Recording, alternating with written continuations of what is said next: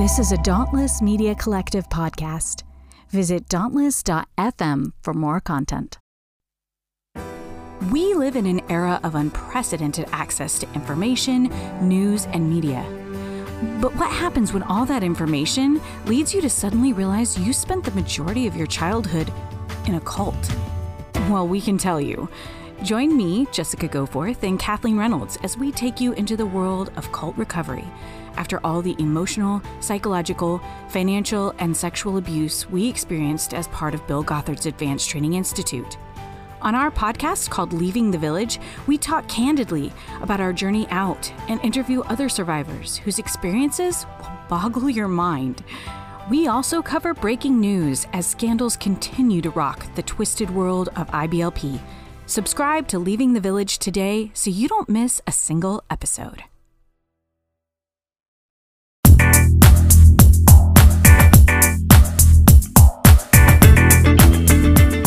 I regret to inform you, you're on Chapel Probation, a podcast that takes a critical look at evangelical colleges and universities, particularly Azusa Pacific University, where I taught English for 15 years. I'm Scott Okamoto. I'm writing a book about my experience deconstructing all the way to agnostic atheism while teaching at APU. If I'm honest, there's a part of me that would just be thrilled to have conservatism eradicated from the earth. The world would be better off without bigotry, blind allegiance to traditions that may or may not be beneficial to the world, and a complete unwillingness to learn anything new. Forget the Trump and post-Trump era, where conservatives have simply lost their goddamn minds and have given up all pretenses of any kind of political or ethical philosophy. I'm talking about like the good old days, when like William F. Buckley and James Dobson promoted whiteness and Christianity as the only acceptable identities. Oh sure, there were political arguments for less government and more free markets, less taxes and spending versus bloated government programs, but even in those days, conservatism was fucking up the world. It's not even just a Republican versus Democrat thing. There are conservative Democrats like fucking Joe Manchin, who most of us would like to throw into the fiery pits of hell if we believed in that sort of thing.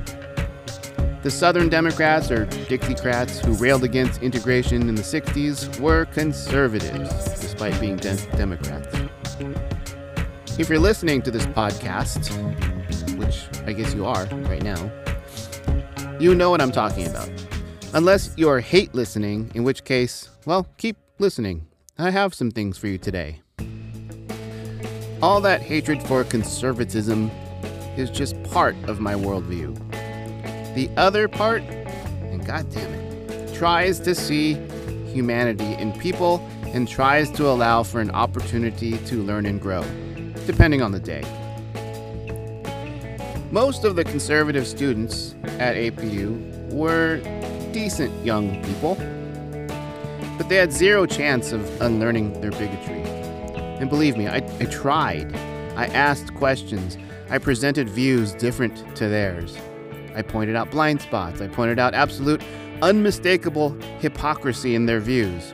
And, well, nothing. Whatever. They would just laugh and call me evil or liberal. Same thing to them.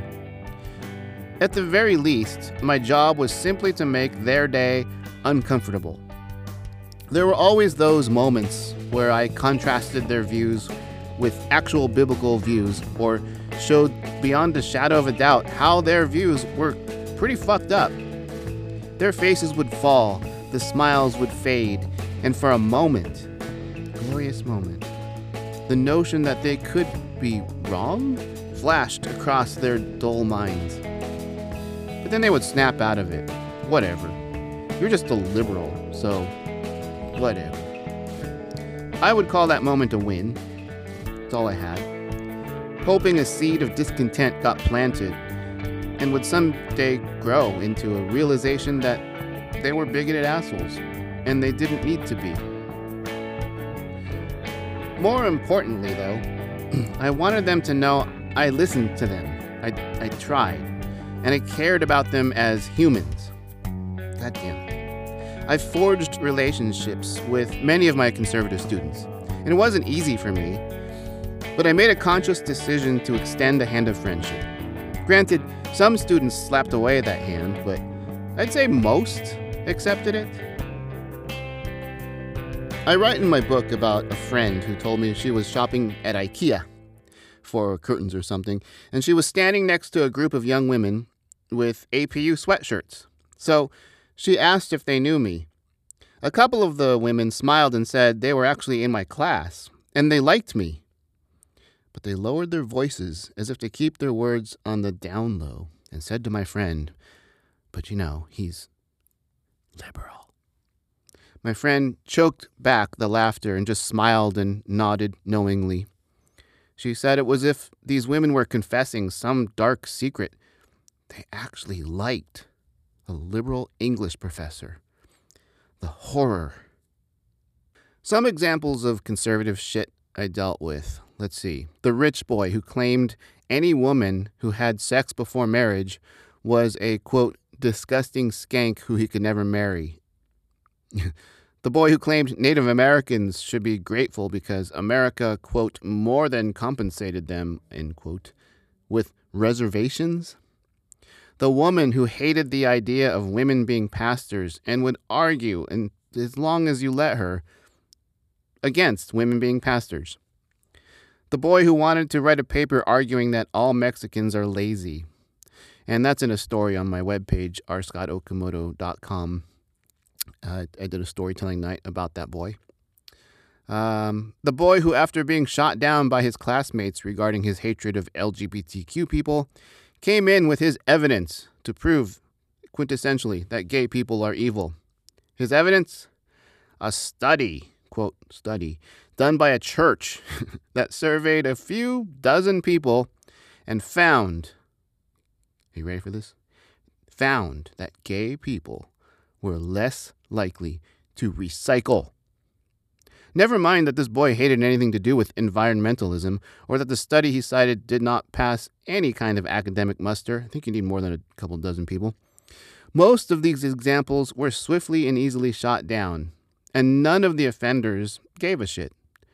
They suffered a moment of discomfort, that the possibility that they were just fucking wrong, but they got over it and continued their pathetic lives.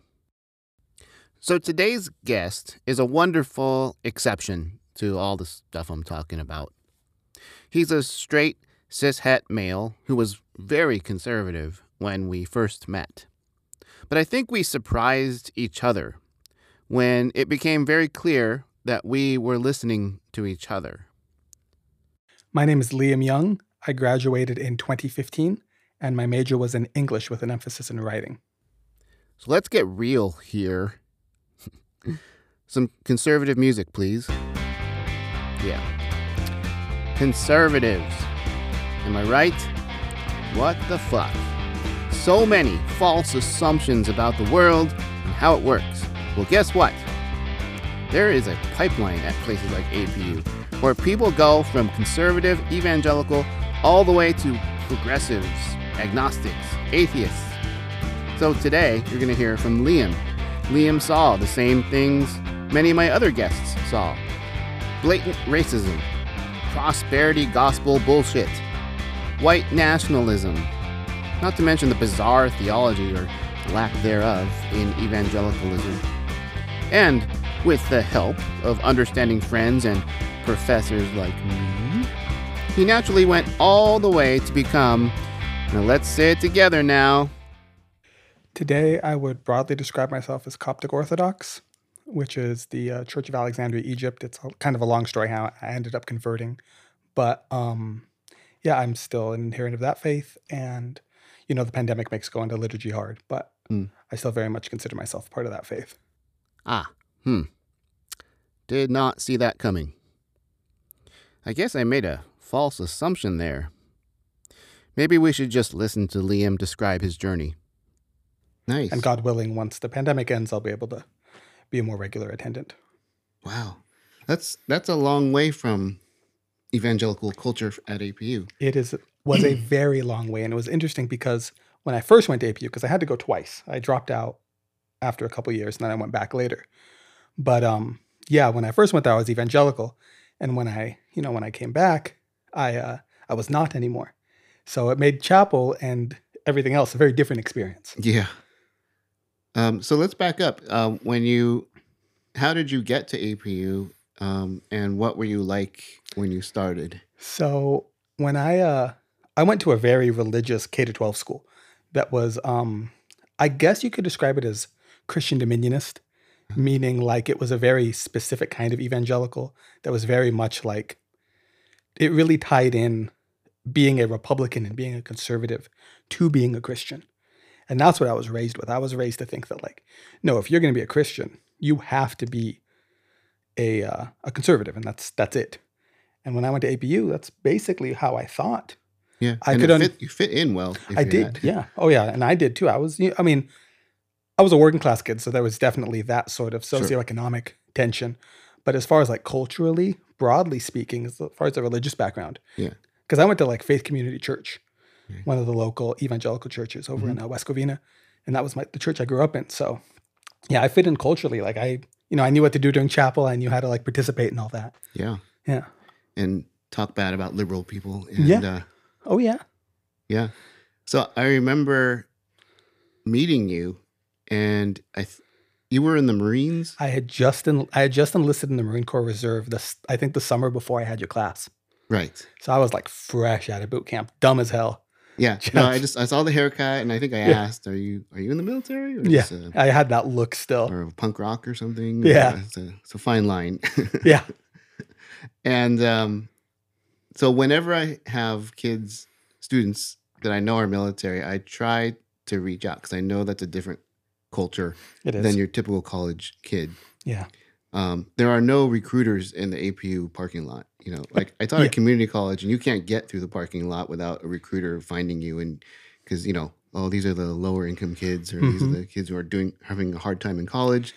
Yeah. So I would always ask my APU students, have you ever seen a military recruiter here? I'm like, no. Once in a while, maybe once a year, they come through. Yeah, the officer ones, and they're only looking for the guys that want to be officers. Right. There's nobody trying to get you to be an enlisted guy over there. No, yeah. I had to cross the street. There was a recruiting station across the street. Yeah, that's right. And that's where I went for the local kids, for Azusa kids. Yeah. So whenever because I wouldn't grow up. I was born at an army base, and I think I told you that immediately, because I try to like I said, reach out to the military students, because the culture and the need is different for those students. And I always try to like connect with my students. Yeah. I was also very aware of how military culture can be very conservative. Yeah. So I have to be careful. And I remember I just wanted you to know that even if I was liberal, I was down with, what you were probably about too. No, and I really appreciated how you kind of approached me, and how you kind of made me like, you didn't like single me out, but you definitely made me aware that you understood where I was coming from. Oh. And I definitely had that definitely made me feel like more welcome in your class than I would have otherwise, because you had that, that reputation as the liberal professor. Yeah. Did you know this going in? I had heard rumors, but remember, I was a commuter. Right. So I wasn't really plugged into campus culture. I didn't have a ton of friends on the campus. Right. I only had a handful of friends. Okay. So you might not have taken the class if you heard everything. Maybe not. I don't know, because I was, I was very much like, I'm going to prove my ideas, right? Yeah. I was all into that nonsense. Yeah, no, I love that about you. But here's what I remember. Sorry to deviate from your story, but no. I just there are a lot of, it's mostly conservative, but certain students have a willingness to listen that not many have. And I can count on like one hand the hardcore conservative, like the conservative voice crowd. Yeah, I remember them. Who would disagree with me, but would be willing to engage. Yeah. And that's all I wanted. That's all I asked. I didn't need anyone to be converted to a liberal mindset, but I wanted to be able to have a mutually respectful relationship. And I really respect that, especially because I had been like enculturated to think that like I wasn't going to get that from a liberal. Yeah. I was going to get like talked down to and condescended to. Yeah. And no, that wasn't the case. Even if you were like tearing apart the people I thought were like intelligent, like I was like, okay, but he's not he's not attacking their character yet. I mean, sometimes, but Sometimes. yeah, and That can be a trick, justifiably so in some cases. But yeah, you were definitely more about, approaching their ideas. And me as somebody who had this idea of college as this place where I was supposed to learn, I was stoked. I was like, okay, yeah, I can definitely get something out of this, even if it's just kind of understanding what I think better. Yes. Yeah. And I saw that in you. Was it a creative writing class? It was creative writing fiction. Whoa, okay. Yeah. So the regular professor, I think she was on maternity leave. So she was. I took her so a lot of people showed up to that class kind of pissed. Like, where's Dr. So-and-so? And I was like, I started the semester kind of in a hole. Like, Yeah. I really wanted to take this class with Dr. Kern. Yeah, And Dr. she was Kern, great, yeah. and but like, she got pregnant. So Yeah. there I was. To half the class was kind of pissed. Did you know it was Dr. I Kern? had no idea. Okay, yes. I don't remember you being upset that I No, showed because it was up. because it was like just my second year. I didn't really know that many of the English professors yet, so I was just like, yeah. So you have to picture this. The semester before, I had what I consider to be the best class I ever taught. It was also a creative writing class, and pretty much everyone in that class bought into what I was bringing. We became a tight-knit community who listened to each other and helped each other achieve our own visions for our writing. I'm still Facebook friends with most of that class from almost 15 years ago. So going into this class, it was like a shit show from the beginning. A few of the students bought into my vibe and my approach to writing, but most of the class hated me for daring to encourage them to write real human stories instead of Christian allegories and purity culture propaganda. The fact that Liam and a couple of other somewhat conservative students became my biggest supporters should tell you pretty much how that class went. Not well. Okay. Yeah. And it was a tough class because, like, I never. It was one of the few experiences where I never won over half that class. They just hated me the whole semester. Yeah. Like, no matter what I did, no matter what I said, I tried everything to try and build this. Because when you're teaching writing, you want it to be a community where you feel safe to. For sure. And it just, it was rough. a hard one. Yeah. Do you remember? Yeah, it was rough. I remember. One of those students, who really did hate me, she eventually, I think she came out and she joined the Haven group, and I got to know her like years later. Okay. And we had a little laugh because she was like, "Yeah, I hated you." Oh wow.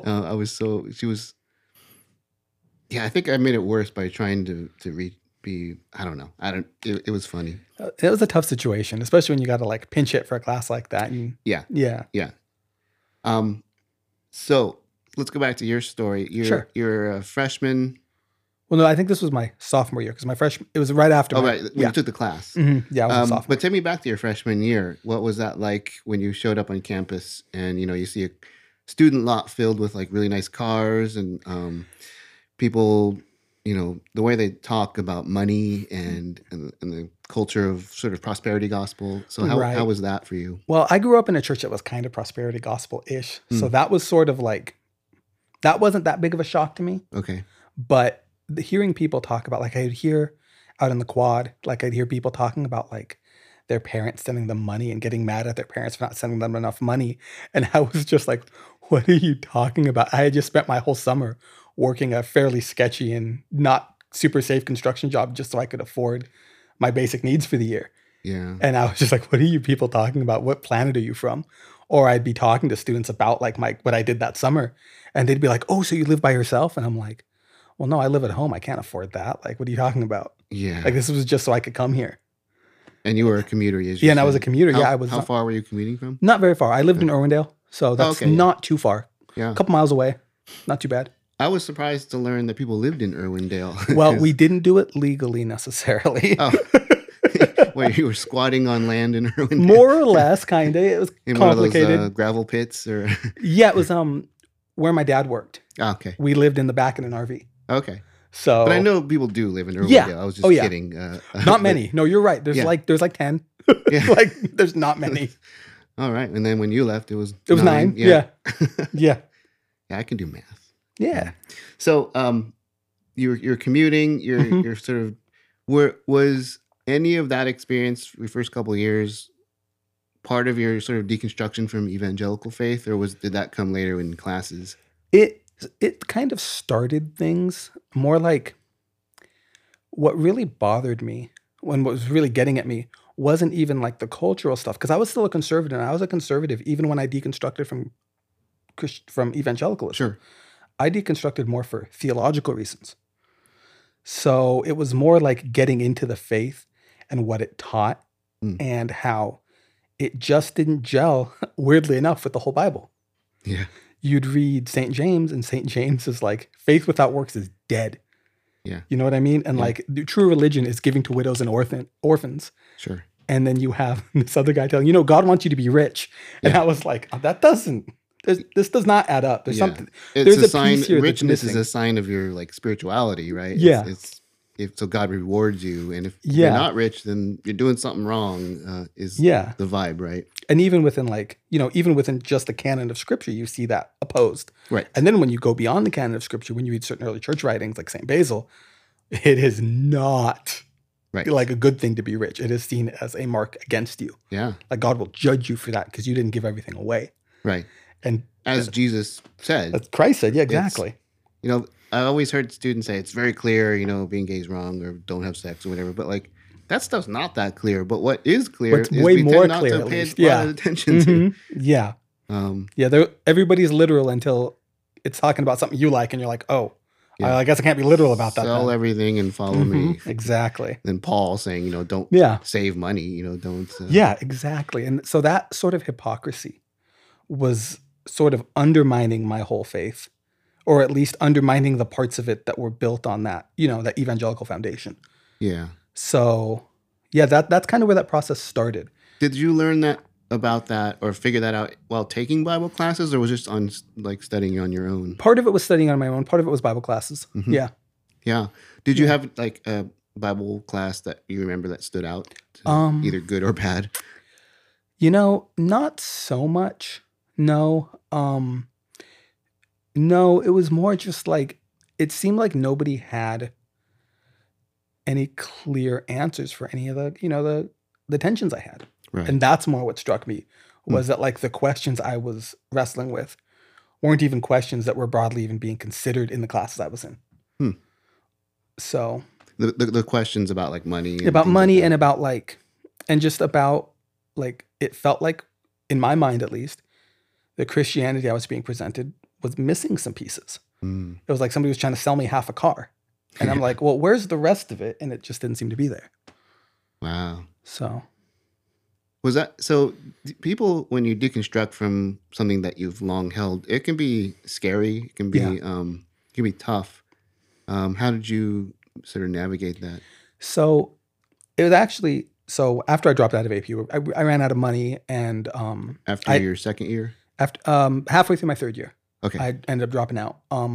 I ran out of money. I didn't have the full GI Bill yet because I hadn't deployed. I was in the reserves. Oh, right. So I didn't have really any like much support from the government at all. So I was just like, okay, I got to get myself activated and deployed and sent somewhere so I can get my GI Bill, which is itself a really serious indictment of our system.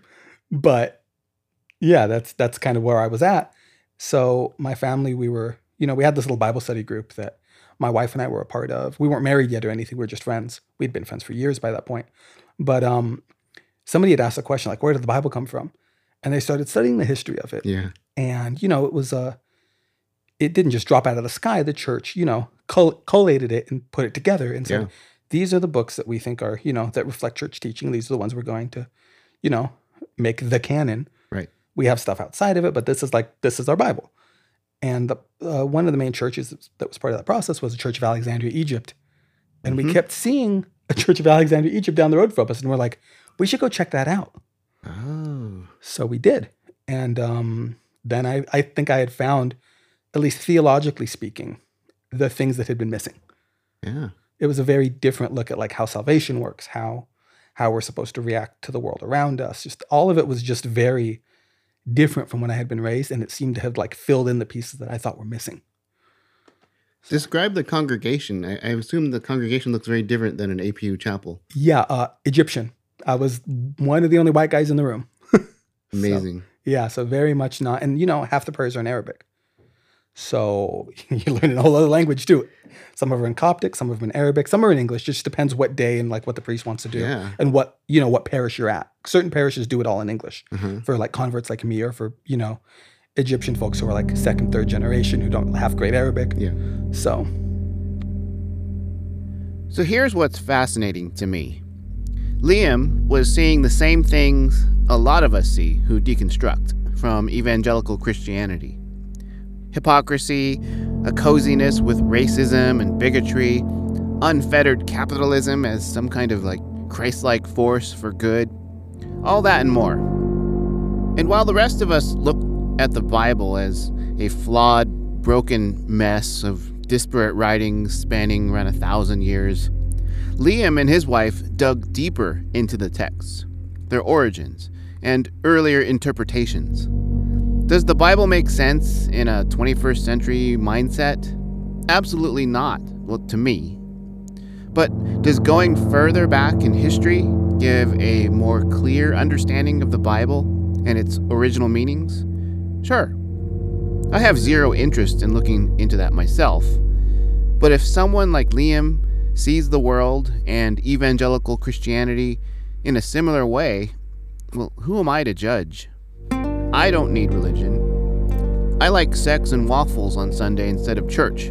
There's a blog post on that one. But Liam finds guidance and clarity in an Egyptian Coptic church. Cool. Wow, that takes a lot of courage and humility to put yourself in a place where you're the extreme minority and kind of an outsider joining in another culture. yeah, I mean, I don't want to like say, oh, I'm so humble or whatever. It was just, I wanted to know what I was missing. Sure. And it seemed like these people seemed to at least have an answer to a lot of those questions that I had. So I was like, okay, yeah, you know what, I'm going to learn about this. And eventually, it took a while. Because I did eventually get activated and sent to Okinawa, Japan.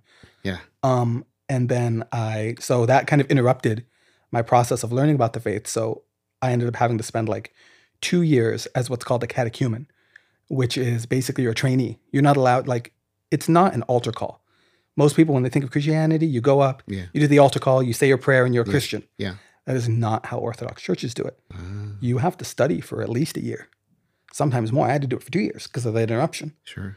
So it's not something that's like an easy faith to get into. Yeah. It's intentionally made like, no, you need to understand what you're getting yourself into here. So it's a very different kind of mindset, and one I actually really appreciated.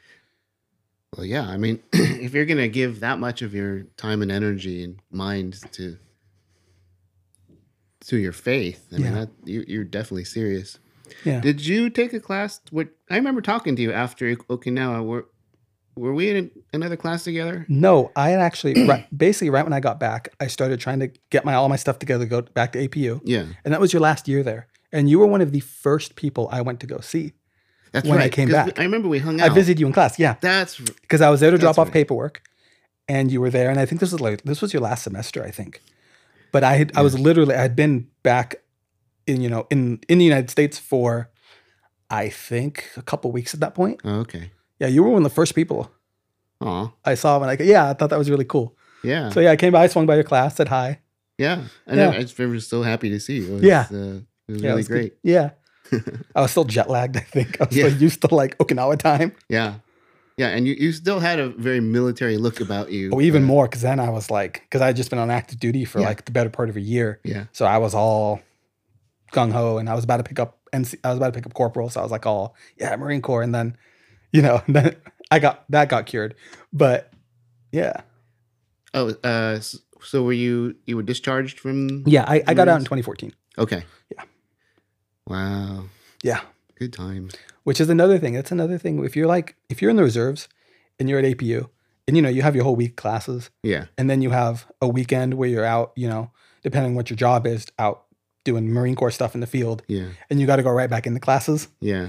It can be a tough thing to balance. Yeah. Yeah. There's no downtime. No. Oh man. Same thing, and that also applies to if you have a job. When I had to work, No, that's true. it's not. But I mean, there's working at McDonald's and then there's like doing marine stuff. Right? Yeah, yeah. That sounds tougher. Is it physically? Sometimes, honestly, though, sometimes when you look at what somebody at McDonald's has to put up with, depending on the weekend, sometimes the weekends were just sitting there doing paperwork. So sure. Yeah. Damn. So my favorite memory of, I don't know if you remember this. I remember the Supreme Court Justice Sotomayor was being vetted, and she was in the news, and she had said something offhand something like, I had to work harder than the other people in the Supreme Court, and the conservatives were using that against her. They're pissed. And you asked me, why would she say something like that? And I just gave you like the basic, rundown, like, well, she was poor, she was, she didn't have, food and shelter like everyone else did, so she had to work harder. That's all she meant. And I was waiting for you to like push back, but you just sort of like, oh, okay, I get it. Yeah, no, and I did because I had that background. Yeah. But I saw the wheels turning in you, and and I was waiting. I was like, oh, me and Liam are gonna argue now, and we didn't. And it was just like, whoa, like this is a person who listens and who's willing to engage. And I would have been fine if you wanted to debate too, like because I felt like we had a good relationship. Oh, we did. Yeah, we definitely had some serious debates, especially when I was still broadly conservative. Yeah, which I'm not anymore. But yeah, we definitely had our back and forth over Facebook and stuff. Yeah. Oh yeah. Oh yeah.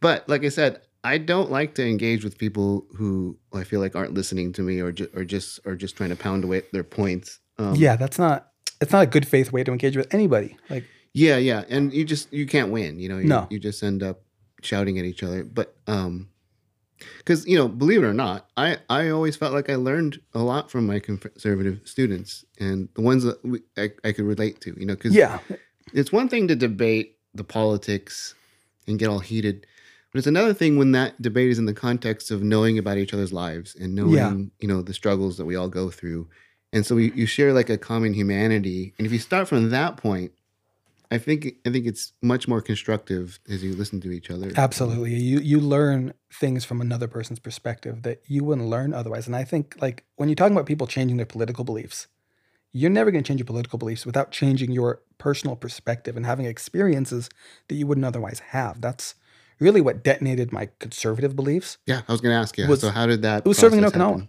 It was talking to the Okinawans who I was told wanted us there, and we were there to, protect them allegedly from all the aggressors in the region. And when I went and talked to the construction workers who were working on the armory I worked in, they were like, "No, you guys treat us like crap. Like they like me because I was, I was cool with them, but and I was, I tried to be pretty respectful out in town. I wasn't one of those idiots who would go out and cause problems. But no, broadly speaking, we were seen as occupiers. Yeah, and that really shook kind of my understanding of like all the politics I had been handed. Sure. And then also seeing how a lot of conservatives reacted to when Obama got elected. Right. And how that really brought out a lot of the racism. Yeah. It really, it was always there, but it really put it to the forefront. Yeah, it kind of gave them license to just show it. In the same way that when Trump got elected, it brought certain members of my family brought out some racist stuff that I had thought they had put behind them. Some truly messed up stuff where I had to cut ties with them. Oh, man. So, yeah, and I think that I don't think you change your politics without a change in experience. Yeah.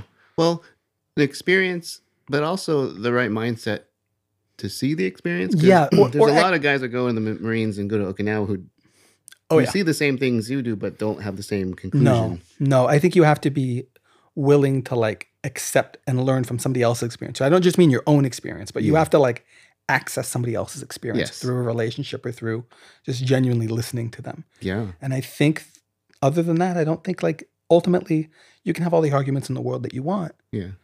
But I don't think anything's as powerful for changing somebody's politics as that. Sure. I this is what we talked about when you came back. I remember you were kind of shook from the experience. I was very shook. Yeah. And I was very moved to hear you talk about some of the things you saw and some things you experienced. Yeah.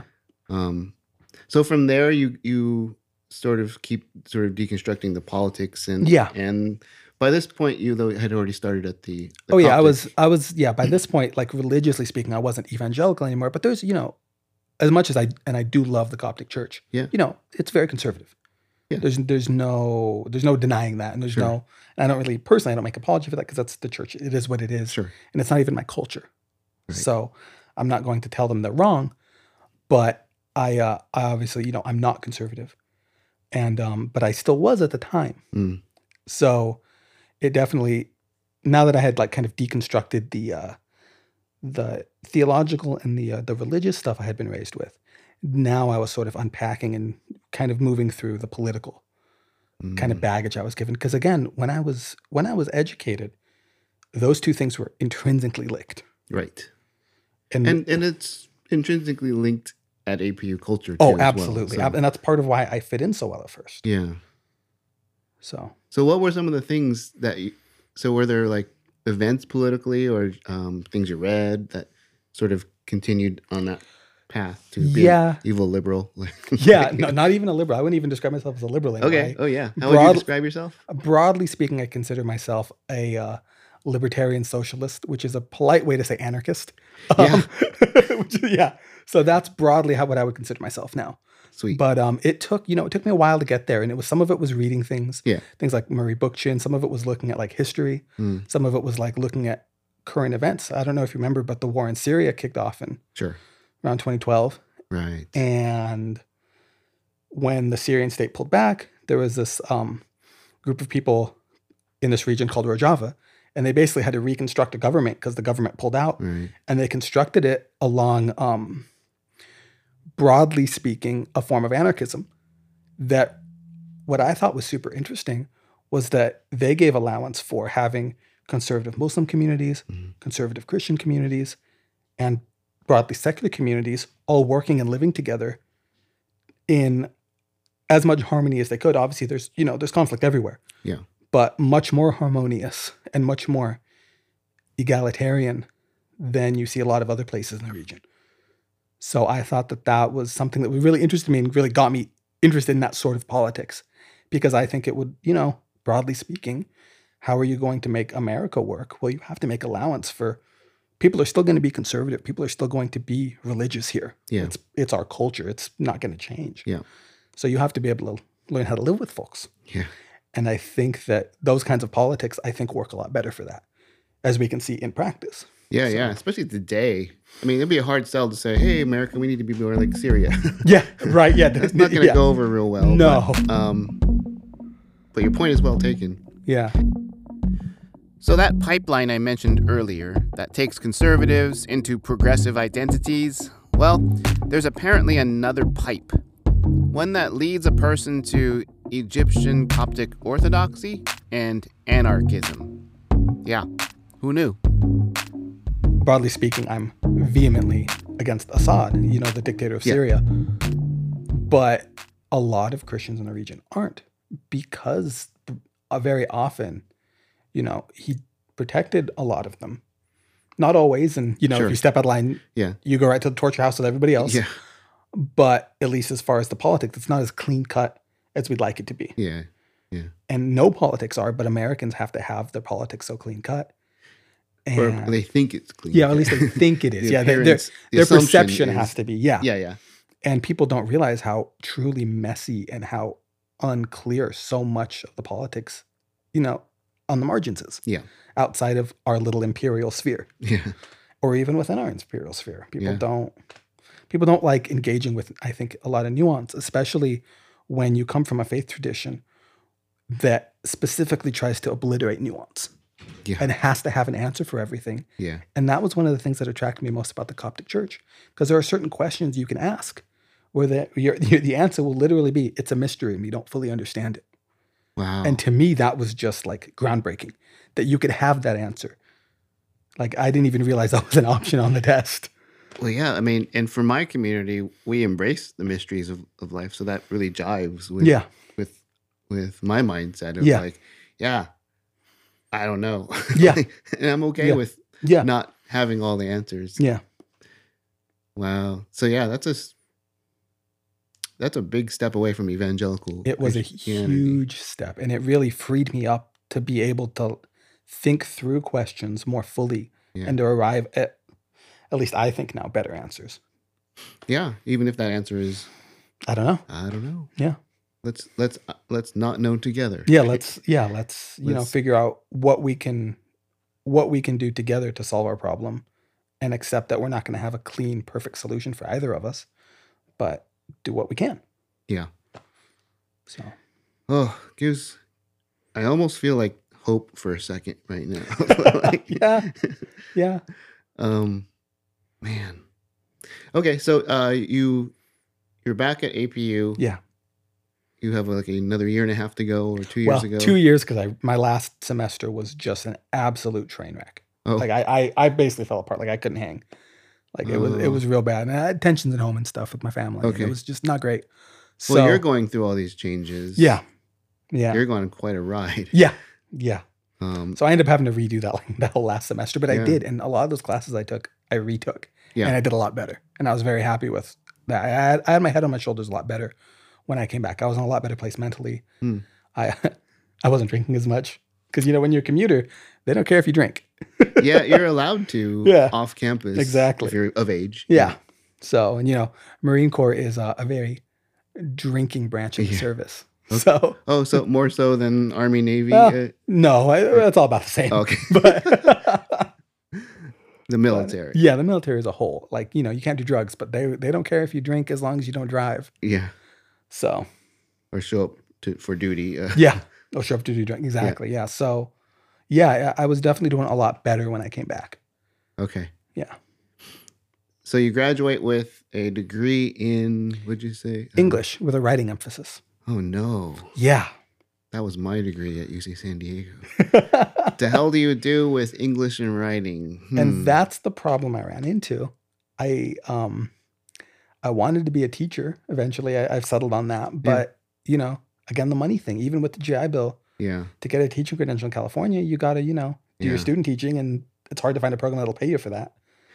Yeah. So it's like slave labor doing the student teaching. And I couldn't swing that. So eventually I just said, okay, well, I can't do that. So then I started doing like other odd jobs and stuff. And I eventually ended up working for Blizzard Entertainment, the game company. Oh, yeah.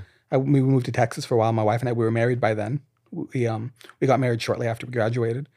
And I eventually, when I was working there, the pay was terrible. What were you doing for? I was working in customer service. Okay. I was like, what is a lit writing? You weren't writing code, No. I assume. Oh, no. I was just customer service. So, talking to people, using my writing skills. And it definitely helped. I was kind of hoping you would say you were helping design the narrative structure of the.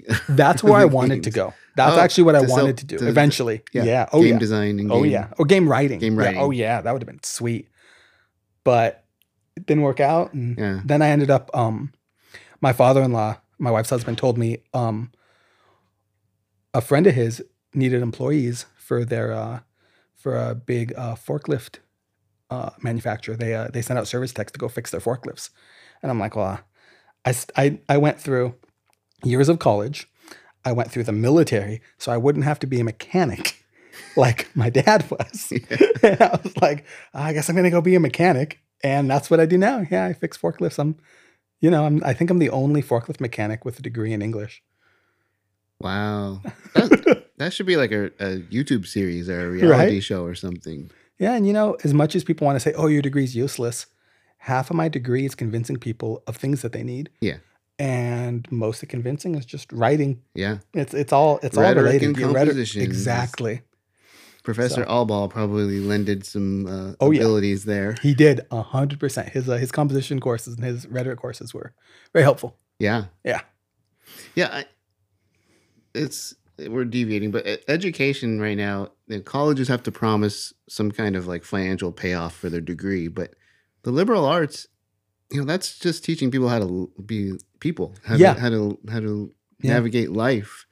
Now that doesn't always translate to making money though, and that's the problem with that education is up against. Yeah, I think a lot of that's it's one of the many problems of capitalism. Yeah, where all the profit margins have to be run so tight. Yeah.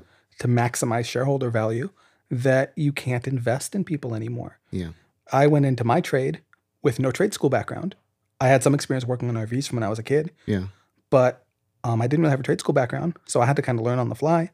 And I'm lucky that I was able to get into a company that was able to invest that in me. Did you have to get like a certification for? Nope, nothing. I just because I was able. They gave me a test, and I was able to. I studied.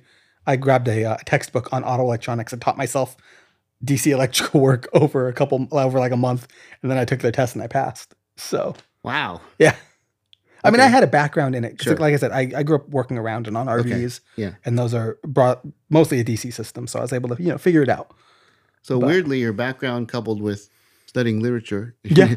I Yeah. mean, Oh yeah. reading comprehension. Oh yeah. No, definitely like learning how to study and how to learn. Yeah. That's what you learn in college more than anything else. Sure. Hopefully. Yeah. Yeah. God willing, if they did the job right. Yeah. Amazing. Yeah. Wow. So as you look back at APU now, one of the things I'm asking, well, people just started saying it now, but now I'm asking, how would you describe APU to someone who didn't know what it was? Like, I went to APU. Oh, what's that? I would describe it as, broadly speaking, an evangelical university that puts the evangelicalism ahead of the university. Mm.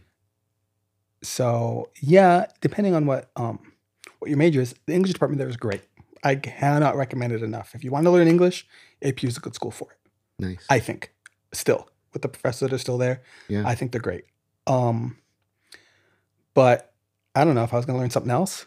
I don't think I'd pick APU. Mm. Certainly not. Certainly not religion, because obviously I have serious disagreements with evangelicalism and how they approach a lot of things. But Apparently, some Bible profs are good at what they do, and they are separate from evangelicalism. They really just are teaching, and then that's what causes a lot of kids to spin out from evangelicalism. Absolutely. And there's philosophy. I know there's some philosophy professors there were when I was there who were Eastern Orthodox, so not my branch of the Orthodox Church, but it's a very similar branch. Sure. So yeah, there's some diversity there in certain departments. Yeah. But I had overall a good experience at APU. I wouldn't be the person that I am today without it. Yeah. But it was also, it's not for working class kids. It's not for people who aren't evangelical. Yeah. Because there are liturgical chapels there, but it's like the Walmart version of liturgy. Did you try going? I tried, and it was not good. I mean, it's not bad, but it's still very Protestant. I peeked into one once, and it felt like introduction to liturgy for evangelicals seeking something else. Mm-hmm. Yeah, that's a good way to describe it. Because I felt bad for the Catholic kids. Oh yeah. At APU, and even there's Catholic faculty. Yeah. They're just treated as such it's very second-class people. It is. And in fact, my wife, who was my fiance at the time, we would, because, we don't do Jesus is my boyfriend worship music in the Orthodox Church. We pray. Really? You don't have a huge praise band with a stage not and too lights much. and No, smoke that's not really our jam. Yeah. Our jam is more like chanting from, 1,500 years ago. That's more our jam. Oh yeah. Old school. Very old school. So we would, there's a book of prayers you pray at set times of the day in our church. So we would pick the hour that was closest to that chapel and we pray it together. While everybody else was singing, we just, quietly pray with each other. And then the chapel monitors told us to stop. They told you to stop? Yeah.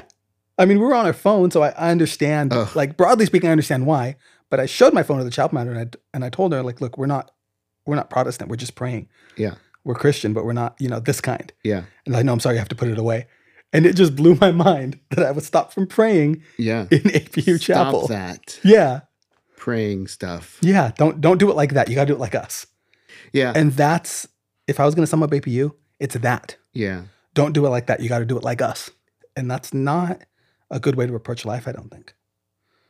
And it's not a good way to approach education. Many things. Yeah, especially education. Yeah. Where education ought to be learning about the world as a whole and learning other people's perspectives.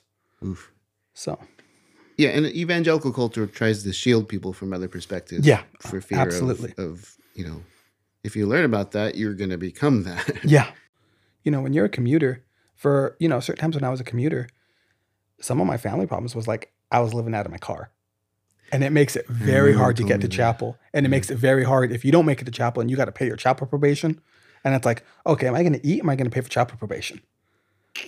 Like thank God I ended up not having to make that choice. I was able to get my stuff together and get, situated before I had to make that choice.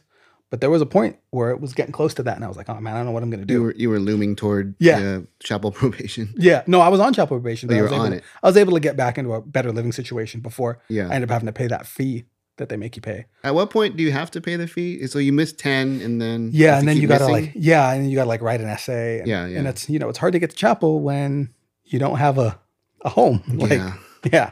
Or you're hiding out in the dorms and crashing on your buddy's dorm room floor. Yeah. So. No, yeah. The assumption is, you have this wonderful life, this wonderful middle class Yeah. existence, and you're just happy to be at APU Mhm. to participate in all these godly things. Yeah, exactly.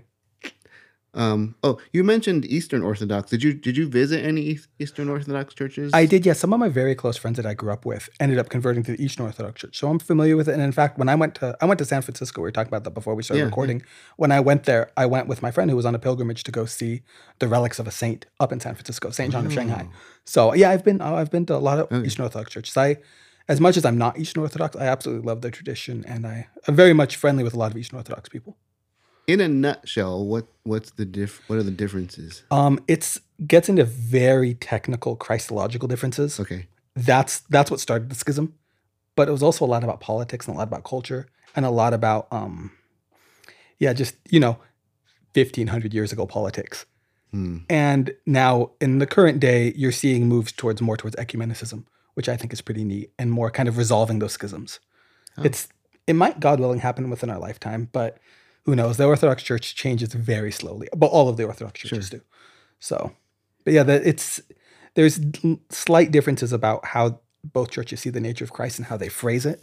Yeah, and that was kind of what lit the match for that particular schism. Which then you fast forward 500 years, then you have the split between the Roman Church and then the Eastern Orthodox Church, and that's how you get the three broad churches. Okay. Yeah. Oh, well done. That was like the perfect Wikipedia explanation. Yeah, because that's one of the things, and that's part of what they teach you in your catechumens class. I mean, just culturally, were you ever just tempted to switch over to? I was. Oh, absolutely. Yeah. Just because it's tough, and a lot of the Eastern Orthodox churches are a little bit, a little easier to be a convert in because it's more Americanized and a lot of it's an easier test. Yeah, it's easier, but there's certain, Coptic clergy and Coptic people within the community who, really made me feel welcome. And so you felt like you belonged in that. Not fully. And, I never will. I'm never going to have the same cultural access and the same cultural fluency that somebody who, that's not just their religion, it's their culture. Right. Because, the Coptic people are a minority in Egypt and a very persecuted minority. Oh, yeah. But so I'm never going to have that. I'm a white guy in America. That's not me. Right.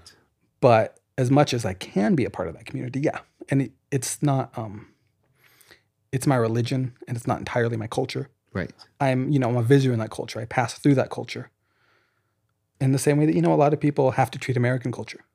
Yeah. But you feel accepted by the people. Not everybody. Certain older Egyptian people. You get some side eye from the older guys. Yeah, but even then, eventually you win those people over too. Yeah. Well, just by showing if up. anyone could, you could. Yeah. With a nod to the movie My Cousin Vinny, it has been argued by this podcast that evangelical schools, if students really learn and pay attention, lead those students to a progressive identity. Does this argument hold water? No. The podcast is wrong. So hey, APU, are you listening?